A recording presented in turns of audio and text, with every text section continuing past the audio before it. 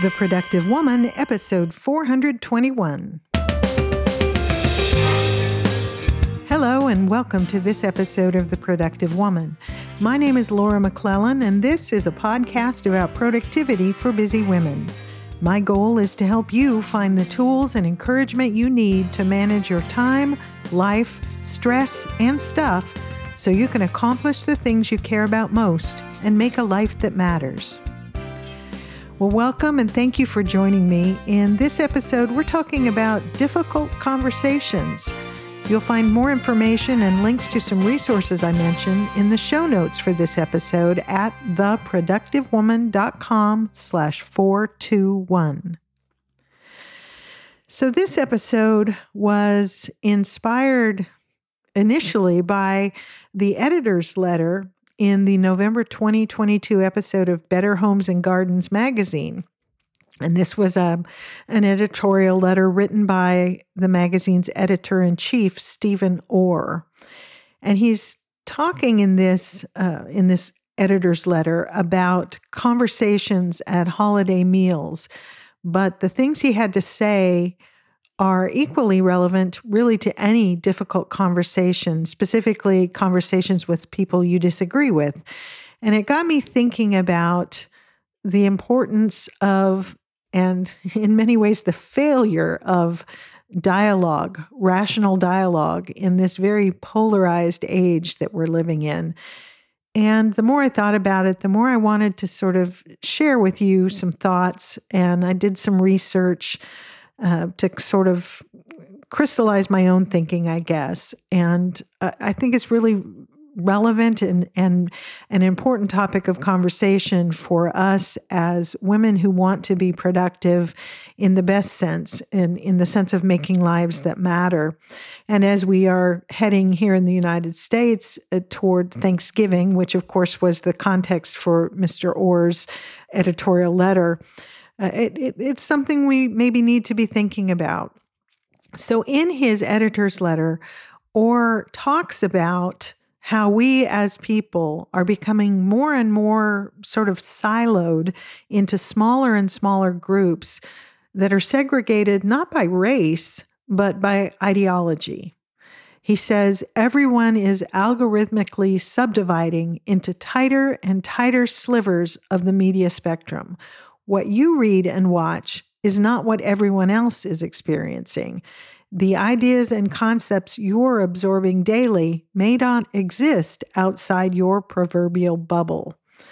And his opinion, I guess, in this letter is that because of or alongside the vast expansion over the last few decades of media outlets and social media outlets, it has become easier and easier for each of us to hear only what we want to hear, only what affirms what we already believe. And since that's all we're hearing, we can come to believe without even consciously recognizing it, I think, that what we believe is the only truth. What we're hearing is the only truth, the only rational way to think. And it's not a far step from there to believing that anyone who believes anything else is wrong. And unfortunately, the tendency is to believe not just that they're wrong, but that they're far worse than wrong. And as a result of this sort of separation of media outlets and the way we kind of only start to hear what we already believe, we become isolated ideologically, and we only hear from and interact with people who believe the same things we believe. Well, it's not particularly insightful to note that all of this is having negative impacts on us as individuals and on our society. In one Psychology Today article, a woman who is a social ethicist and a communications expert, her name is Melody Stanford Martin, she says it this way: in our present political climate, many of us are experiencing a breakdown in our ability to engage with the, quote, other side, end quote. And Martin says, When these channels of communication fail, it can represent a significant loss to our relationships, our families, our communities, and even our democracy. And let me take a pause here for a moment to say this episode is not a political episode. I'm not here to talk about politics. I want to talk about the importance of having an ability to have dialogue, conversations with people we disagree with. And I will talk about why that matters and why I'm talking about it on a productivity podcast. But with that in mind, following up on what Martin has said about the significant loss to our relationships, our families, our communities, and even our democracy, as I read that, I thought about Twitter threads that I have read with dozens, maybe hundreds of people proudly talking about how they have disassociated from friends and even family members solely because of what political party or candidate or issue that family member supports. And for me, that's just heartbreaking. If we are, as a society, willing to completely cut off from family members and friends just because we disagree with their political stance or a cause that they support, to me, that is a serious loss, or as Martin says, a significant loss to our communities, to our families, to our way of life. And so, as I thought about that, what Orr said in his editorial letter, what Martin says in the Psychology Today article, and some of the other things I read, what I wanted to talk about today was basically how to talk to people you disagree with, and why it's important that we're able to do that. In his editorial letter, Orr asks the question, against this backdrop of the polarization of society, of people, and this balkanization, I guess, into small groups of people that only believe certain things and won't associate with people who believe something else. And as he's talking about that, and the context he's looking at is as we're getting ready to gather for family meals for Thanksgiving and the other holidays that follow, he asked the question, how are we supposed to avoid talking about the important topics of the day without triggering the elephant in the room into full stampede mode? And it's a great question. Have you had family gatherings that have devolved into a shouting match among some members of the family over some issue or some question that they disagree on? How do we have conversations as people about these important topics without it turning into a shouting match and a battle and, family members cutting each other off?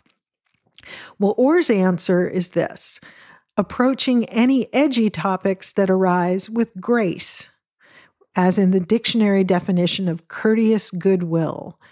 And I loved the way he put that. He had some other good things to say. If you happen to read Better Homes and Gardens magazine, I recommend you read his editorial letter there at the beginning of that issue, that November 2022 issue. But I agree with him 100%. We have to have these conversations. I think it's important. We can't pretend that there aren't important things to talk about as friends, as family members, as a community. But if we can approach those topics with grace, with that courteous goodwill, which is the definition he used, it can make all the difference. And so for me, there are a couple of things to think about when we are approaching a conversation with someone we disagree with. And so for me, the very first thing to remember is that relationships matter more than being right. I firmly believe that. And in the context of these conversations at family gatherings, Orr says in this letter, what matters most is not necessarily winning the argument or changing a person's mind, but realizing that the person you're talking to is someone you love, or someone who is loved by someone you love. And that certainly is true as we gather as families for holiday meals or parties or different things. When we approach these conversations that may come up because it's top of mind with a lot of us these days, really important social issues. Start from remembering that this is someone you care about. Or if it's not, your family member, maybe it's the plus one that a family member brought to the gathering that you're having a conversation with. Maybe you don't love them because you don't know them that well, but someone you love loves them. And keep that in mind. I think hopefully that will help us approach the conversation with grace.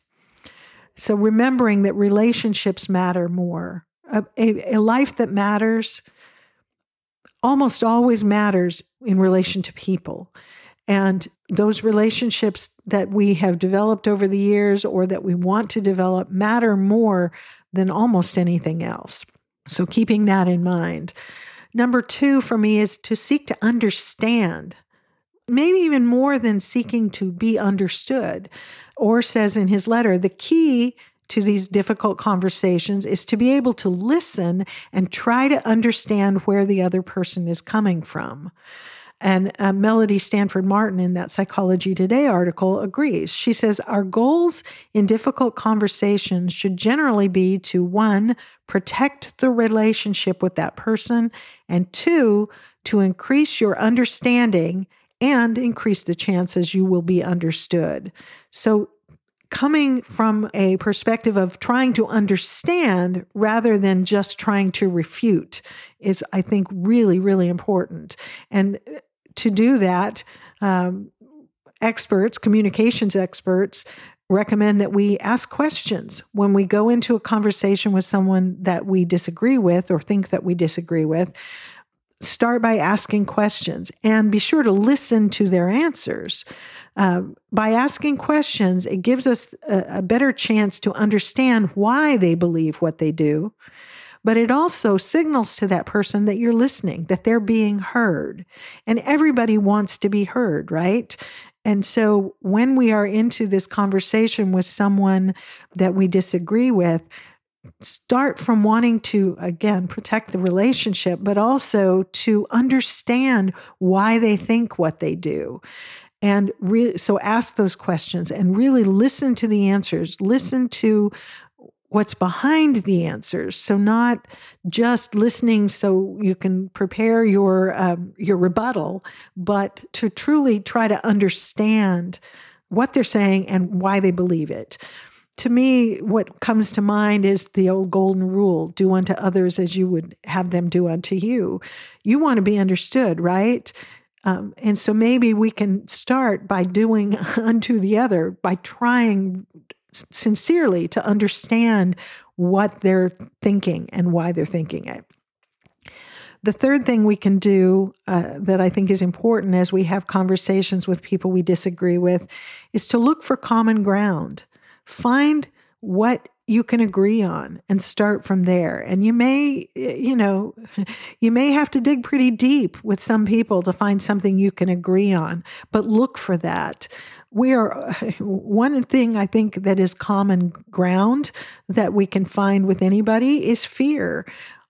Often what is behind a position that we're taking or our resistance to somebody else's position is fear of the outcome of what they believe, or fear of what will happen if our position doesn't prevail. We're all afraid to one degree or another. Maybe we're just afraid of different things. And think about that as you're looking for that common ground that you can start a dialogue from. The fourth thing that I think is really important as we have conversations with people we disagree with is to be careful not to dehumanize them. This is one of the things that really I find so distressing. It really breaks my heart when you see the conversations on social media in particular, that on both sides of any issue, the people who are advocating their position are not merely advocating their position, but they are demonizing the people on the other side of that issue.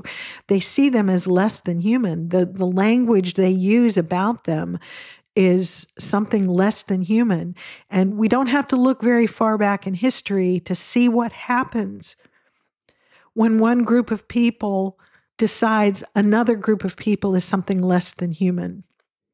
And so as you have a conversation with someone, or if you're even contemplating having a conversation with someone, see that person as an individual, not merely as a member of a particular group that you paint with a broad brush as being stupid or evil or, something more than just wrong, but fundamentally unhuman. So be careful not to do that, and think about the language that you're using, whether you're verbalizing it or just thinking it in your head as you think about people. Consider them as individuals instead of grouping them together and dismissing them all en masse.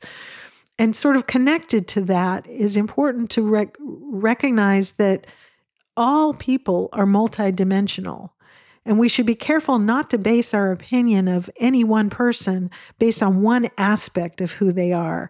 I see lots of conversations, lots of posts on social media, whether it's Twitter or Facebook or anywhere else, where people are dismissing individuals based on one aspect of who they are. The Twitter feeds that I mentioned earlier, where people are disassociating from family members because of one opinion that family member has or one candidate that family member supports. We need to see each other as multidimensional human beings, which is what we all are, and take the whole into consideration instead of just dismissing a person or basing an opinion of them on one little element of who they are as a human being.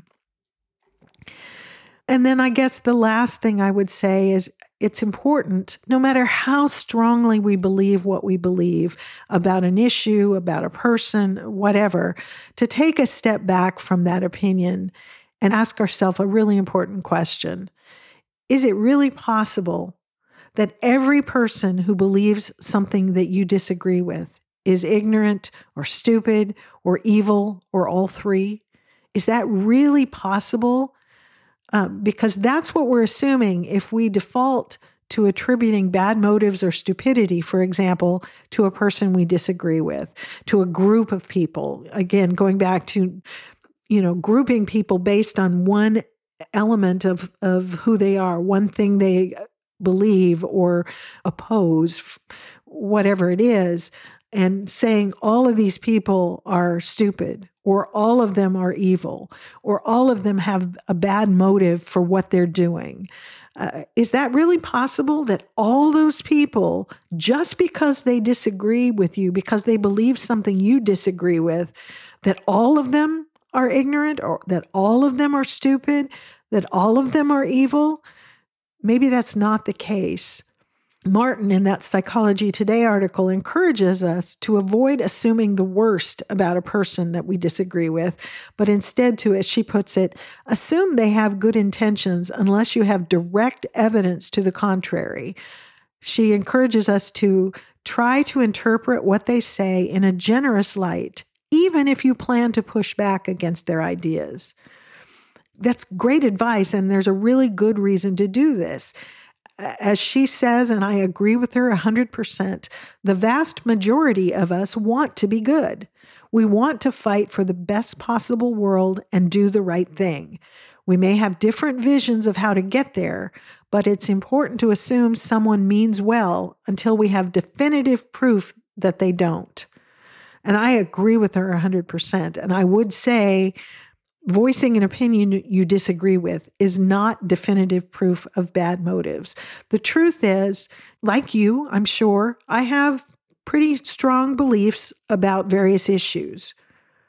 And most of those beliefs have come through, lots of years of thinking, of studying, of reading, of listening, and forming my opinions on these issues.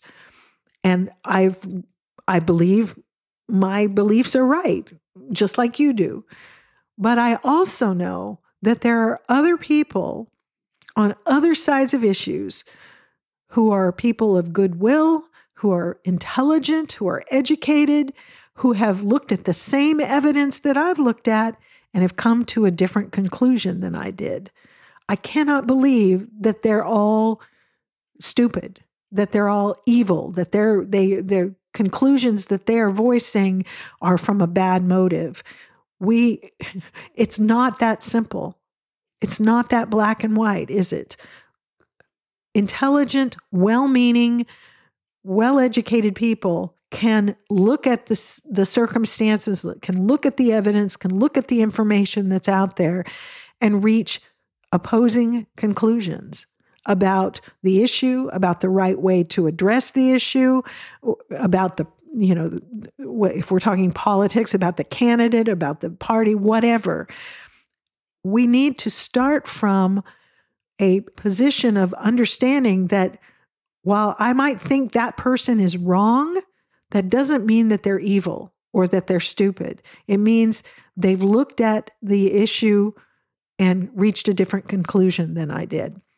And that brings us back then to, the earlier points that I was talking about, where if I can have a conversation with them and ask questions and try to understand why they believe what they believe, I should feel confident enough in my own beliefs to not be threatened by someone who believes something different.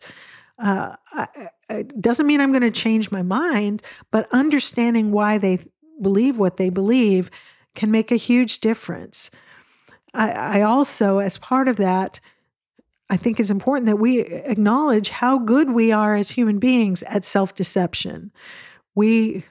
I've said in the past that I think one of the defining characteristics of humanity, of human beings, is our endless capacity for self-deception. We are very good at believing something and not seeing our own motives, not really understanding the reasons why we're believing what we believe.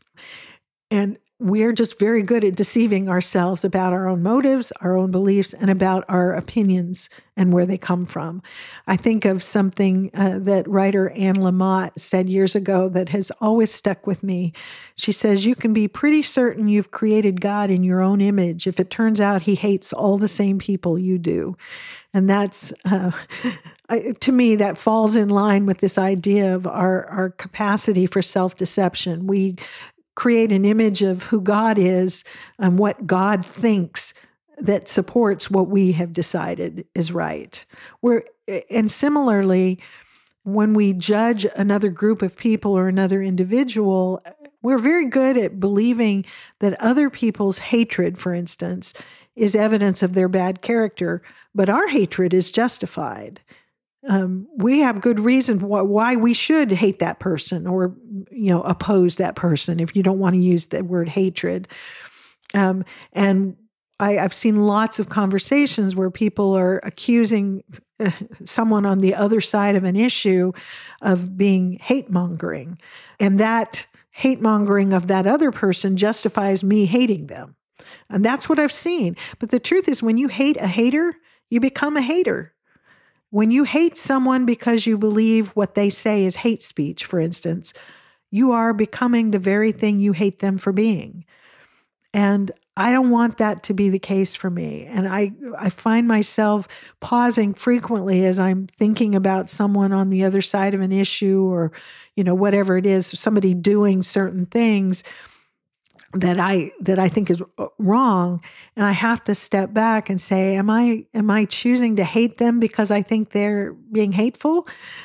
Is that the person I want to be?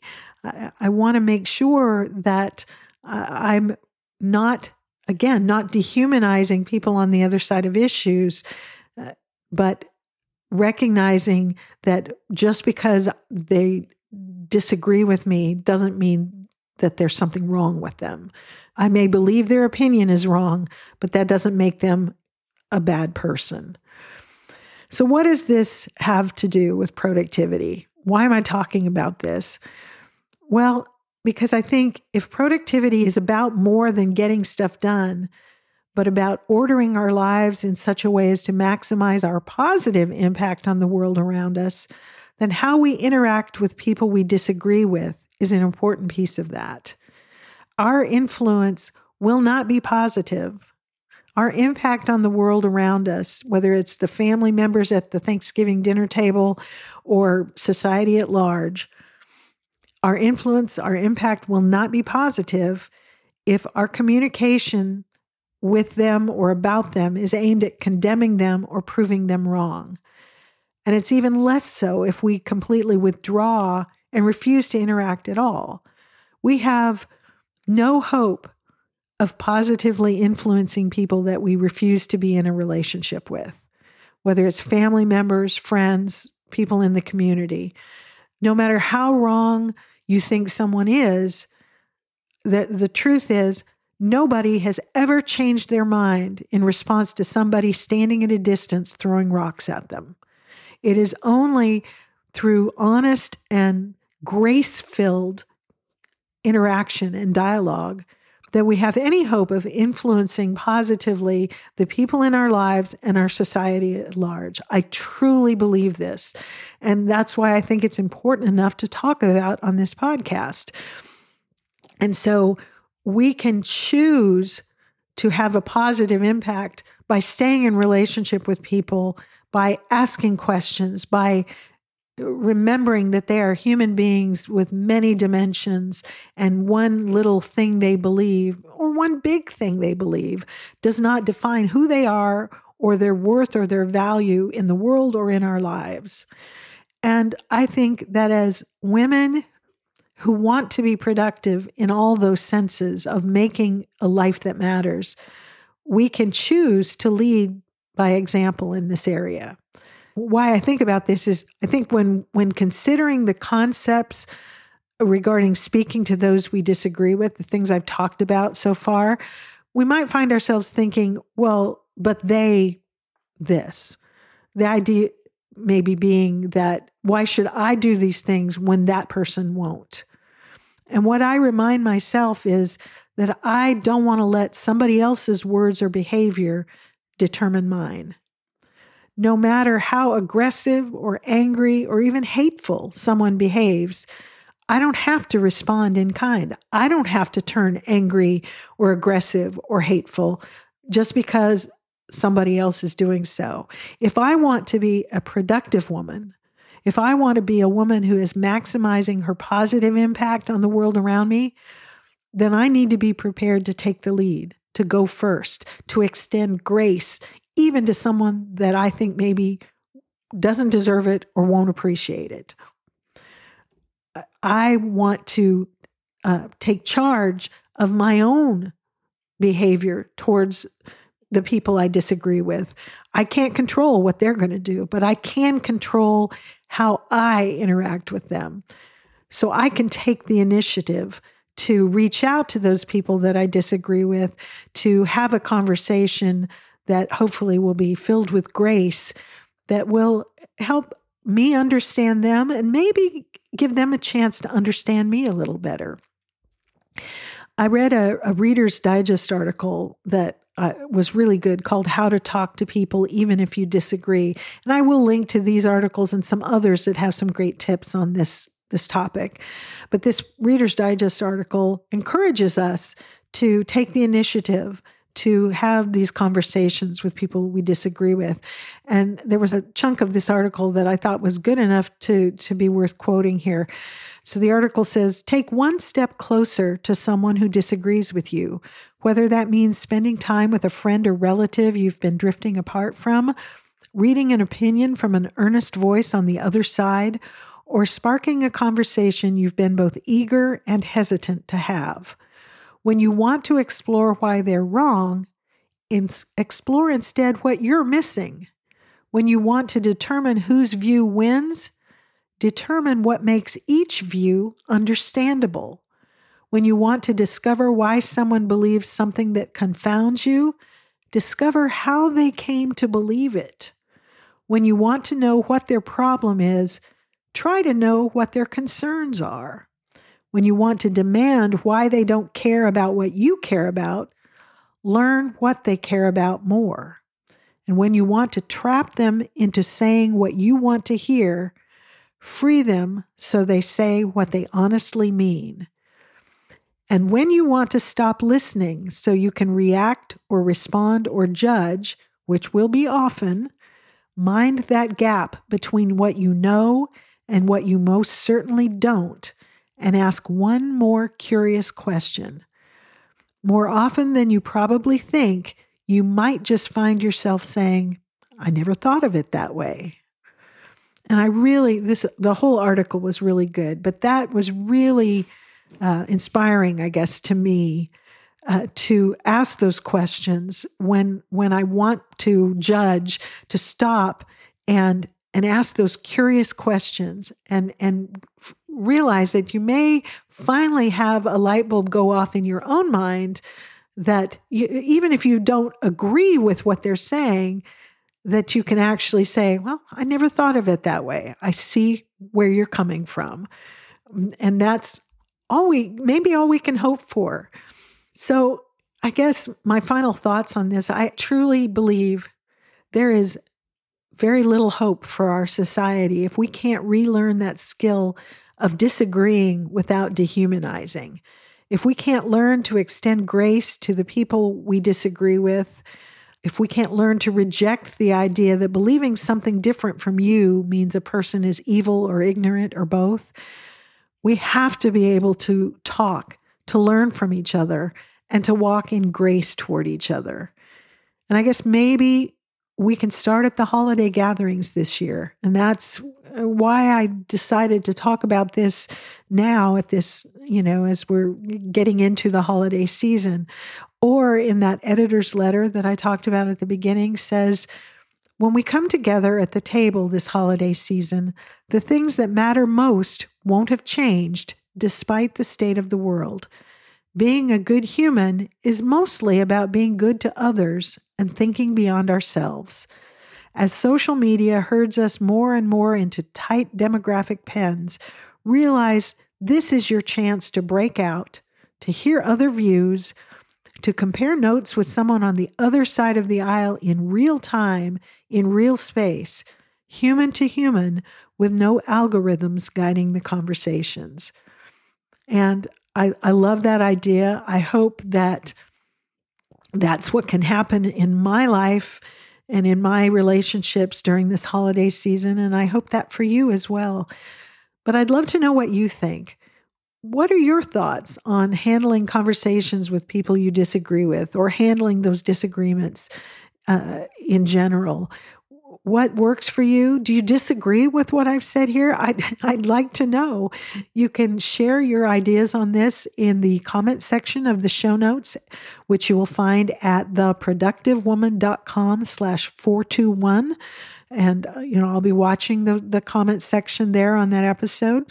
If you go to the show notes for this episode, again, you can scroll down to the bottom. You'll see a summary of what I've talked about on this episode, a list of the resources, the articles I mentioned, and several others that have some really good tips about difficult conversations.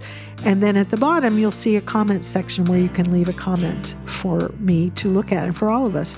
You can also post a comment or question on the Productive Woman Facebook page or in the Productive Woman Community Facebook group if you're a member there. And we can have this conversation there, hopefully with grace. We don't have to all agree about things, but we need to try to understand each other and to extend grace to each other, right? As always, if you prefer to share your thoughts with me privately, I'd be happy to hear from you. You can email your questions, comments, or suggestions to me at feedback@theproductivewoman.com, and I'd love to hear from you. I think that's it for this episode of The Productive Woman. As always, thank you so much for spending this time with me. I hope you felt like it was worthwhile. I look forward to talking with you again very soon. So until next time, remember, extend grace to each other, even to the people you disagree with, but also to yourself. And go make your life matter.